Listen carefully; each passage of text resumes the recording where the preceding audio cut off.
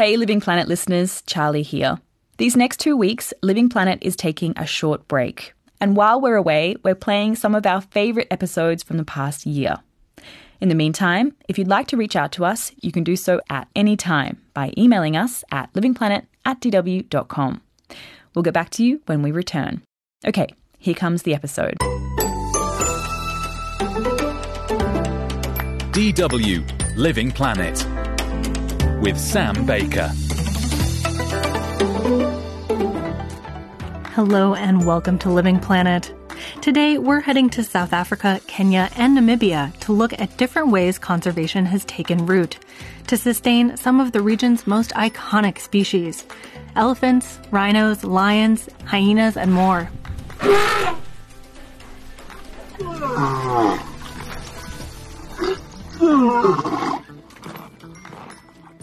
And we'll examine some of the problems with classical models of conservation and what alternatives there are to meet the needs of people who share space with these animals. That's all coming up here on Living Planet. Good to have you with us. One animal that particularly captures the imagination of people around the world is the critically endangered black rhino. Found in some forests and on savannas in Namibia, Kenya, and South Africa, black rhinos now count to more than 5,000, after being poached for many years. A female black rhino reproduces every 2.5 to 5 years, so rebuilding their population can take some time. But there is hope to save these majestic creatures, as DW's Andrew Wasike found out in a community sanctuary in northern Kenya's Samburu region. Now we are tracking the rhinos. We are going for rhino tracking. We went to track the rhino with a calf, and all of a sudden, it was suspicious that we are around. And then it tries to escape, but we tried for the second time, and actually she saw us and she disappeared completely. Yes, Ranger Joseph Losanjero and I just lost the trail of a black rhino we were trying to follow.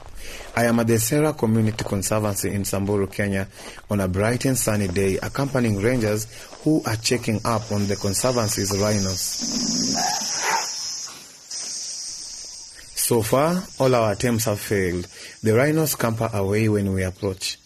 The Rhino Conservancy took in 10 critically endangered black rhinos back in 2015 and since then have helped double that number to 19. That's not counting the current rhino calves, of which there are 4 at the moment.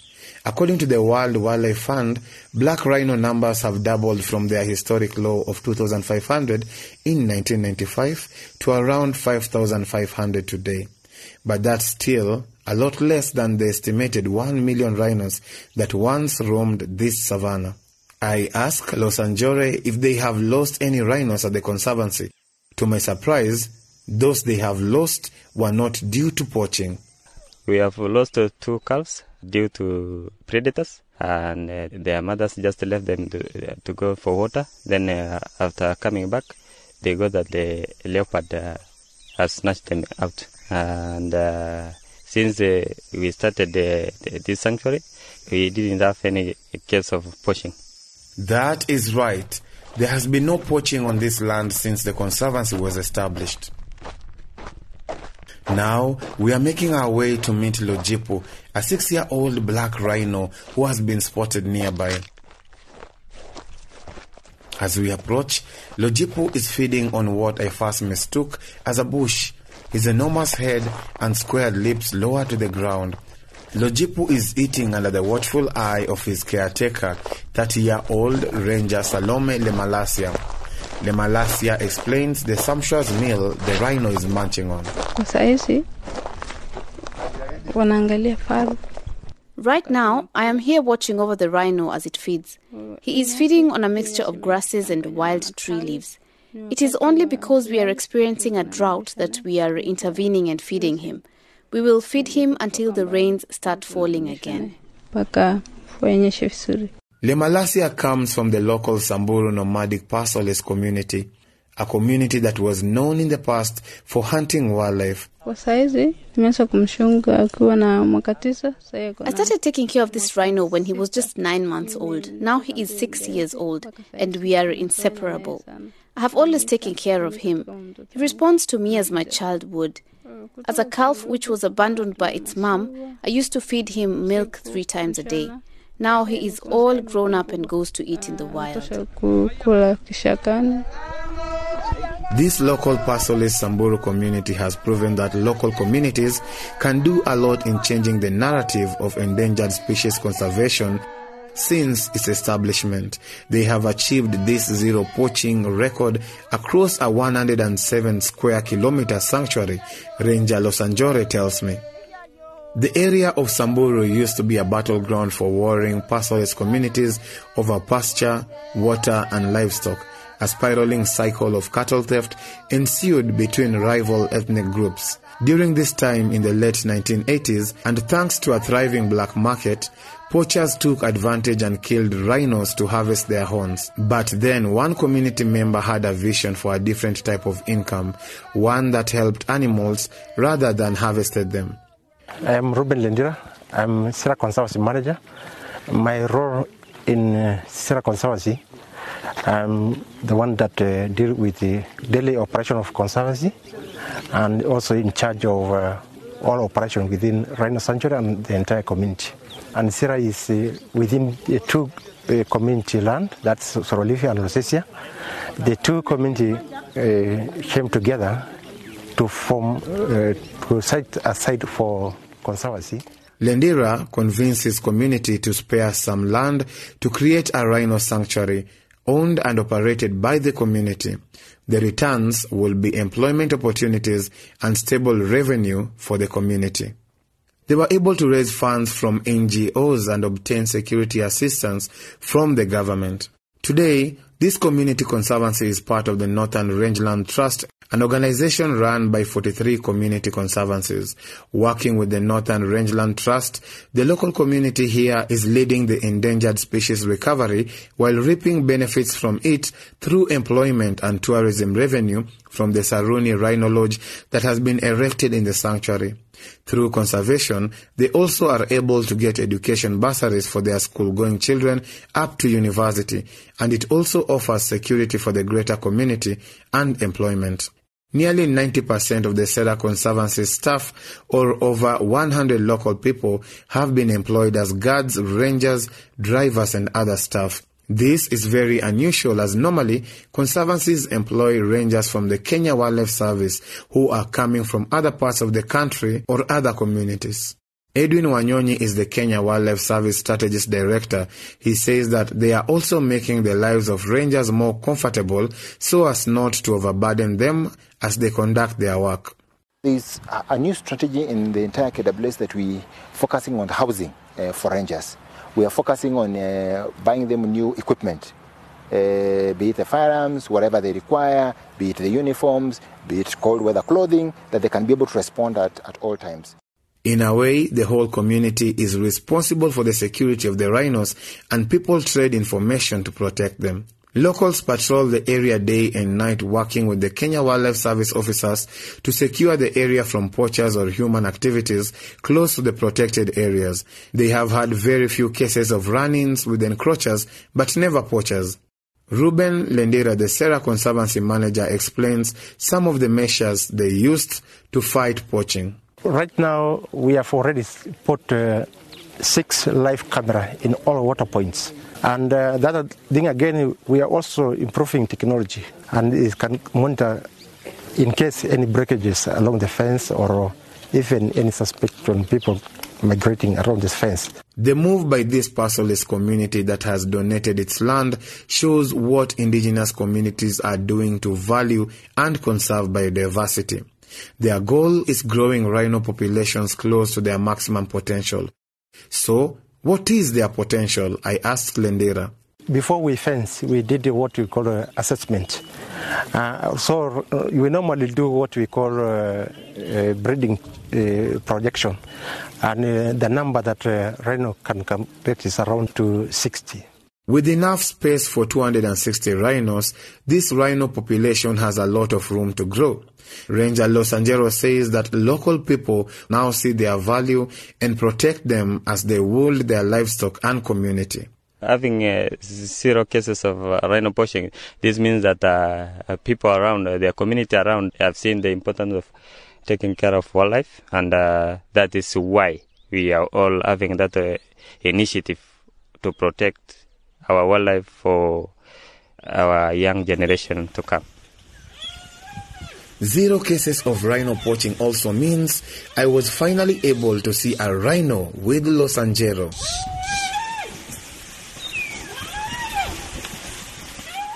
It was a marvelous experience seeing the stocky grey, 6 feet tall and 1.4 tons animal, an experience of a lifetime that I will never forget.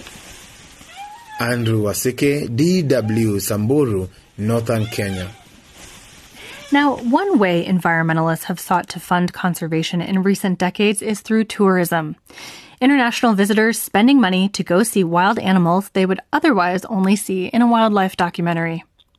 Both South Africa and Namibia boast popular vacation destinations that attract North American and European tourists to go on safari.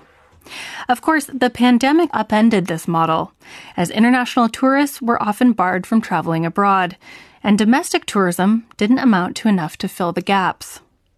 The industry is slowly starting to recover, and some are calling for a strong resurgence of international tourism to fund the conservation of threatened species, while it's leading others to wonder if the tourism for conservation model is broken. This report, filed by Jana Gent, is presented by Elliot Douglas. The tourists who come to South Africa are often looking for one thing: majestic wild animals in their native habitat. The country is considered a dream destination for nature lovers. In 2019, before the COVID-19 pandemic began, more than 10 million travellers came from abroad every year. The dramatic slump in tourists has been crippling for the industry. And it may be bad news for the mammals, birds and marine wildlife that make the area so attractive, says Paula Kahumbu from the African Environmental Fund Wildlife Direct. I think that some of the most obvious things is there's been a drop in the amount of available cash for conservation, which means that many of the protected areas are struggling, I would say, particularly when it comes to the private conservation areas and conservation areas managed by communities that don't depend on state funds. For private reserves, the tourists mean everything. The larger national parks, however, including the Kruger National Park in the country's northeast, are supported by the government. Funding for them was not cut, even during the pandemic when revenues plummeted. Before COVID, the tourism industry accounted for 7% of South Africa's gross domestic product. But the most recent figures showed that the industry contributed only 3%. Megan Carr is part of the EMS Foundation, a Cape Town-based wildlife organisation. She is not expecting a quick recovery. The private reserves have suffered immensely, the ones who have relied or who rely on tourism completely. I think it's going to take years to recover, many, many years. South Africa has extremely fragile ecosystems that are protected by law. In the neighbouring country of Namibia, some 40% of the land area is protected. The Namibian government has already enacted species protection plans for lions and elephants, and strategies are currently being developed to protect rhinos. Aside from ensuring long-term environmental protection, the economic reason for doing this is obvious. Nature reserves are and will remain Namibia's most important tourist attraction, and therefore an important source of revenue.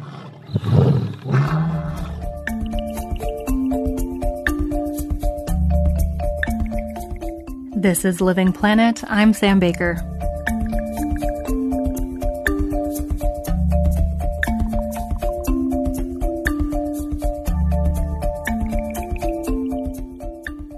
Now, not everyone believes conservation efforts and the business of tourism should be so closely linked, including my next guest, Mordecai Ogada, who is quite critical of this practice.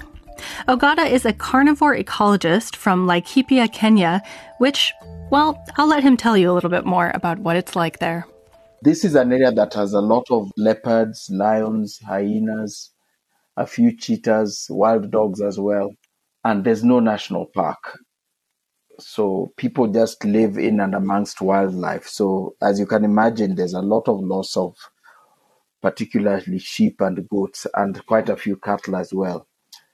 This obviously is conflict that leads to lots of wild carnivores by retaliatory killings or problem animal control. So my interest was to reduce the conflict so we can hopefully reduce the loss of carnivores and loss of livestock and the impact on livelihoods. So that's a bit about why he became a carnivore ecologist, which I must say is a very cool job title. Ogada is also the executive director of Conservation Solutions Africa, a natural resource management consultancy, and he's taught and done research for Colorado State University in the U.S. But Ogada is probably now best known for his strong and somewhat controversial views on conservation policy work and human rights in Kenya. In his book, The Big Conservation Lie, co-authored with journalist John Mabaria, Ogada is critical of foreign nonprofit organizations that use donations to set up tourism businesses and safari outfits in the name of conserving wild species. He calls out their patronizing attitudes and for removing local people from their lands. And he calls for a different way of thinking about conserving wild species, one that includes humans as part of the natural world rather than divorcing us from it. I recently spoke with Mordecai Ogada from his home in Laikipia, and I started out by asking him about conservation's reliance on tourism in countries like Kenya. So tourism itself is not a problem. It expands people's horizons, it educates people, it opens up their minds. I found in my career now working, tourism being assumed to be a reason for conservation rather than just a byproduct of conservation. And that has caused problems because it results in us prioritizing the needs of tourism above the needs of wildlife and people themselves.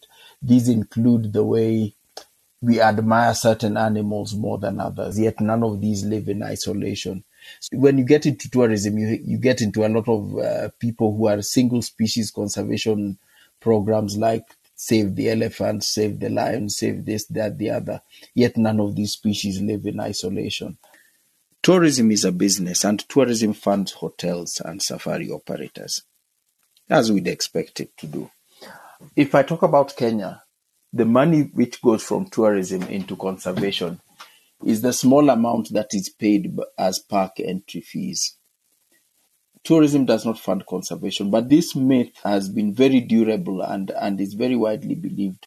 Yeah, if anything, when I think of tourism, I worry about the negative effects of tourism on places and ecosystems, just too many people being there, the flying and traveling to get to other places.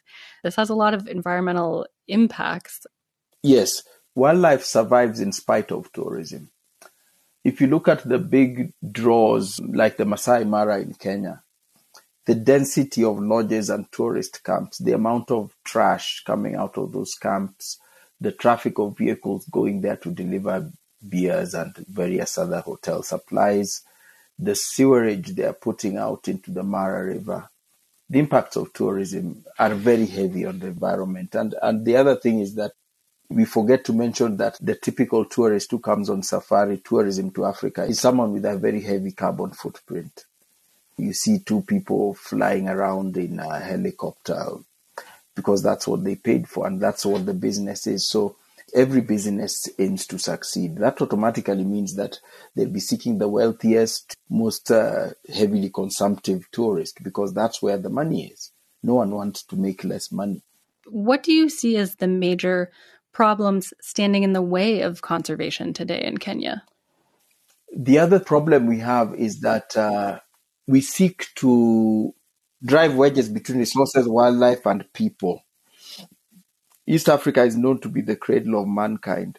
People have evolved with these rangelands, these animals, these rivers, these lakes here over millennia. And I think I never thought I'd say this, but right now there is too much philanthropic funding for conservation coming into Kenya. It might not be too much in terms of the exact amount, but there is too much coming into too few hands. There's a few organizations that are getting huge amounts of money for which they cannot show need for. So we need to examine the role of NGOs. And so you have these large international NGOs doing work in Kenya. Can you explain a little bit how that looks on the ground, how that structurally works in terms of the work they're doing? Generally, how it looks on the ground is the creation of what we call a conservancy. They're basically conservation or protected areas that are outside the state system, like national parks and government-run preserves. How they create them is that they come in on the ground and find this community living in a place where there's wildlife, and they come and say, hey, we want to make a tourism facility for you so you can make money from it. So first thing we need is for you guys to move out of this particular area. Once that is done, the NGO gets donor funds and comes and builds a lodge. And then the lease fee for the land is pegged to profits. All these NGOs do is hire very smart accountants who declare losses year after year after year. So they end up with this land with elephants and lions and everything in it and a lodge in it, basically rent-free. And then the other very serious problem is that to guard these lands, they operate arms and ammunitions outside the state system. So we have an armed group of people here working at the behest of an NGO. Some who donate money to these groups or the groups themselves would argue that this is important work they're doing to stop poaching. What would you say to that argument? Poaching is a bogeyman. Deliberate wanton destruction of wildlife on large scale, it's a Western thing. It's something that happened in the United States with the bison, the passenger pigeon. It happened in Europe as well. Africa, there's been some use of wildlife for food, but the poaching and trade in wildlife parts is a foreign influence that has come into Africa. Even where it happens to feed external markets. So poaching is a bogeyman, but it's a very important bogeyman because it justifies any violations of rights that may happen. Because even in Kenya today, if someone tries to kidnap someone on the street or steal a car, the police will pursue him and seek to arrest and prosecute him. If you are seen inside a national park, the rangers do not seek to arrest you. You get shot on sight. That's what the whole hue and cry in the West about quote-unquote poaching has caused. I'm curious, do you think foreign NGOs should be focusing their efforts on other things? For instance, combating climate change, which, of course, we know countries in Europe, North America, and Australia have some of the highest per capita greenhouse gas emissions, or other issues that are global and do still impact wildlife in Kenya and around the world? Yes, I think the biggest single problem today is pollution. I mean, that includes emissions. That's number one problem. And I think these NGOs avoid addressing those because, there's no good optics of emissions. But you cuddling a baby elephant is wonderful optics. And that brings money. And it's all about the money. You hear them talking now about population. And they talk about population in Africa. But the crisis is consumption patterns and emissions. And the truth is that a village of a few hundred people in Kenya probably consumes and emits as much greenhouse gas as a family living in England. What is the carbon footprint of the royal family? I mean, Prince William is always going on about population of Africa. The carbon footprint of the royal family, it's massive. And that's what we need to focus on. Looking at some of these issues in how conservation is approached, I'm curious what you think is needed to address these problems. What alternative models are out there for how we should approach conservation? Conservation should be fully handled by Kenya government, if I'm talking about Kenya. Because like you look at Kenya Wildlife Service, that's a law enforcement organization. They should handle wildlife crime prevention. Conservation should stand on its own as a duty of the state and of the people that is done even if not a single tourist comes. Conservation has to be treated as a principle and also a field in which logic reigns. Not anyone can be a doctor, not anyone can be an accountant, but it seems absolutely anyone can be a conservationist. anyone who decides to come to Africa and say, I've dedicated my life to conserving baboons or chimpanzees or whatever. So I think we need a huge dose of skepticism all over the world, not just in Kenya. And conservation in India or China should be as per the needs and aspirations of the Indian people, Chinese people, and in Kenya, the needs and aspirations of the Kenyan people. We need to unlearn that thought that the West is right in terms of conservation, or what I call conservation colonialism, where you have these ideas developed in the West and imposed on countries in the global South, countries that have environments that are far more intact or in better condition than the environments in the countries from which these impositions are coming. So if you're discussing, let's say, elephant conservation, at that table should be African countries, Asian countries, those that have elephants. European countries shouldn't be at that table. Just like if you're discussing polar bears, there's nothing that the Kenyan delegation should be doing in that room. You've written quite a bit about balancing conservation and development interests, including people in the solution and, of course, as part of nature. What does this look like in practice, and what are some of the key factors in balancing conservation and development interests? I'd say balance conservation and livelihood interests. Again, with pastoralists are very important in wildlife conservation because all our wildlife habitats, certainly in East Africa, are areas that are occupied by pastoralists. And this is because their production system is developed over millennia and it is the best and lightest footprint. It's not by mistake or a coincidence that there's so much wildlife in Maasai land. It's because the way the Maasais live is friendly to wildlife. So we need to strengthen that. And how do we do that?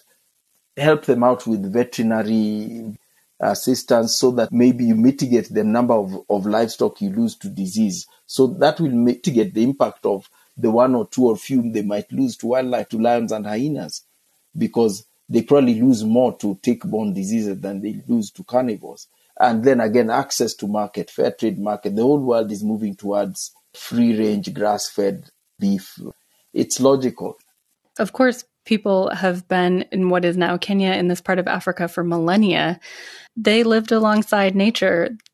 What were indigenous relationships with nature like in Kenya in pre-colonial times? First of all, it was not without conflict because there'd be, there was agriculture. You'd have monkeys getting into your maize field or your fruit trees or whatever. But conflict was low level. The people would seek to avoid it. No one would take his livestock, for example, into a thicket at dusk. People would keep them in corrals at night. These were conflict mitigation things. As far as people's personal relationship, wildlife was revered. We did not desire to cuddle them or to shoot them and hang their heads on our walls. We lived with them, we observed them, and they went out their way and we went on our way. That's why right now, I think experts in this day and age should be seeking to strengthen and streamline that living with wildlife. Don't try and make us love them. Just help us to live with them as best we can in the current realities. And that is complicated, but I think that's why we have PhDs and experts in the field. That was Mordecai Ogada, carnivore ecologist and co-author of the book, The Big Conservation Lie.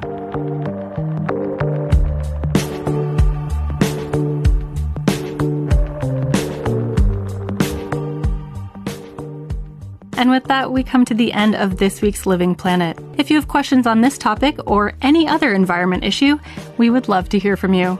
You can get in touch with us at livingplanet@dw.com. Thanks this week to Michael Springer and Ileana Ghilarducci in the studio, and to Evelyn McClafferty for help with production. I'm Sam Baker. Thanks for listening. We'll be back next week with more environment stories from around the globe.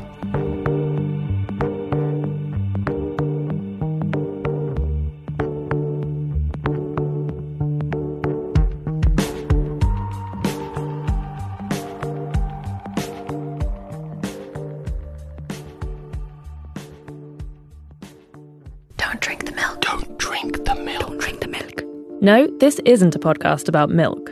If you like historical intrigue, a bit of culture, and a sprinkling of controversy, this one's for you. I'm Rachel Stewart, and I'm travelling around Europe, following the hidden history of everyday things as they're exported through time and around the world, by force, by chance, or by choice. No need to pack your bags. Just subscribe to Don't Drink the Milk wherever you listen to podcasts.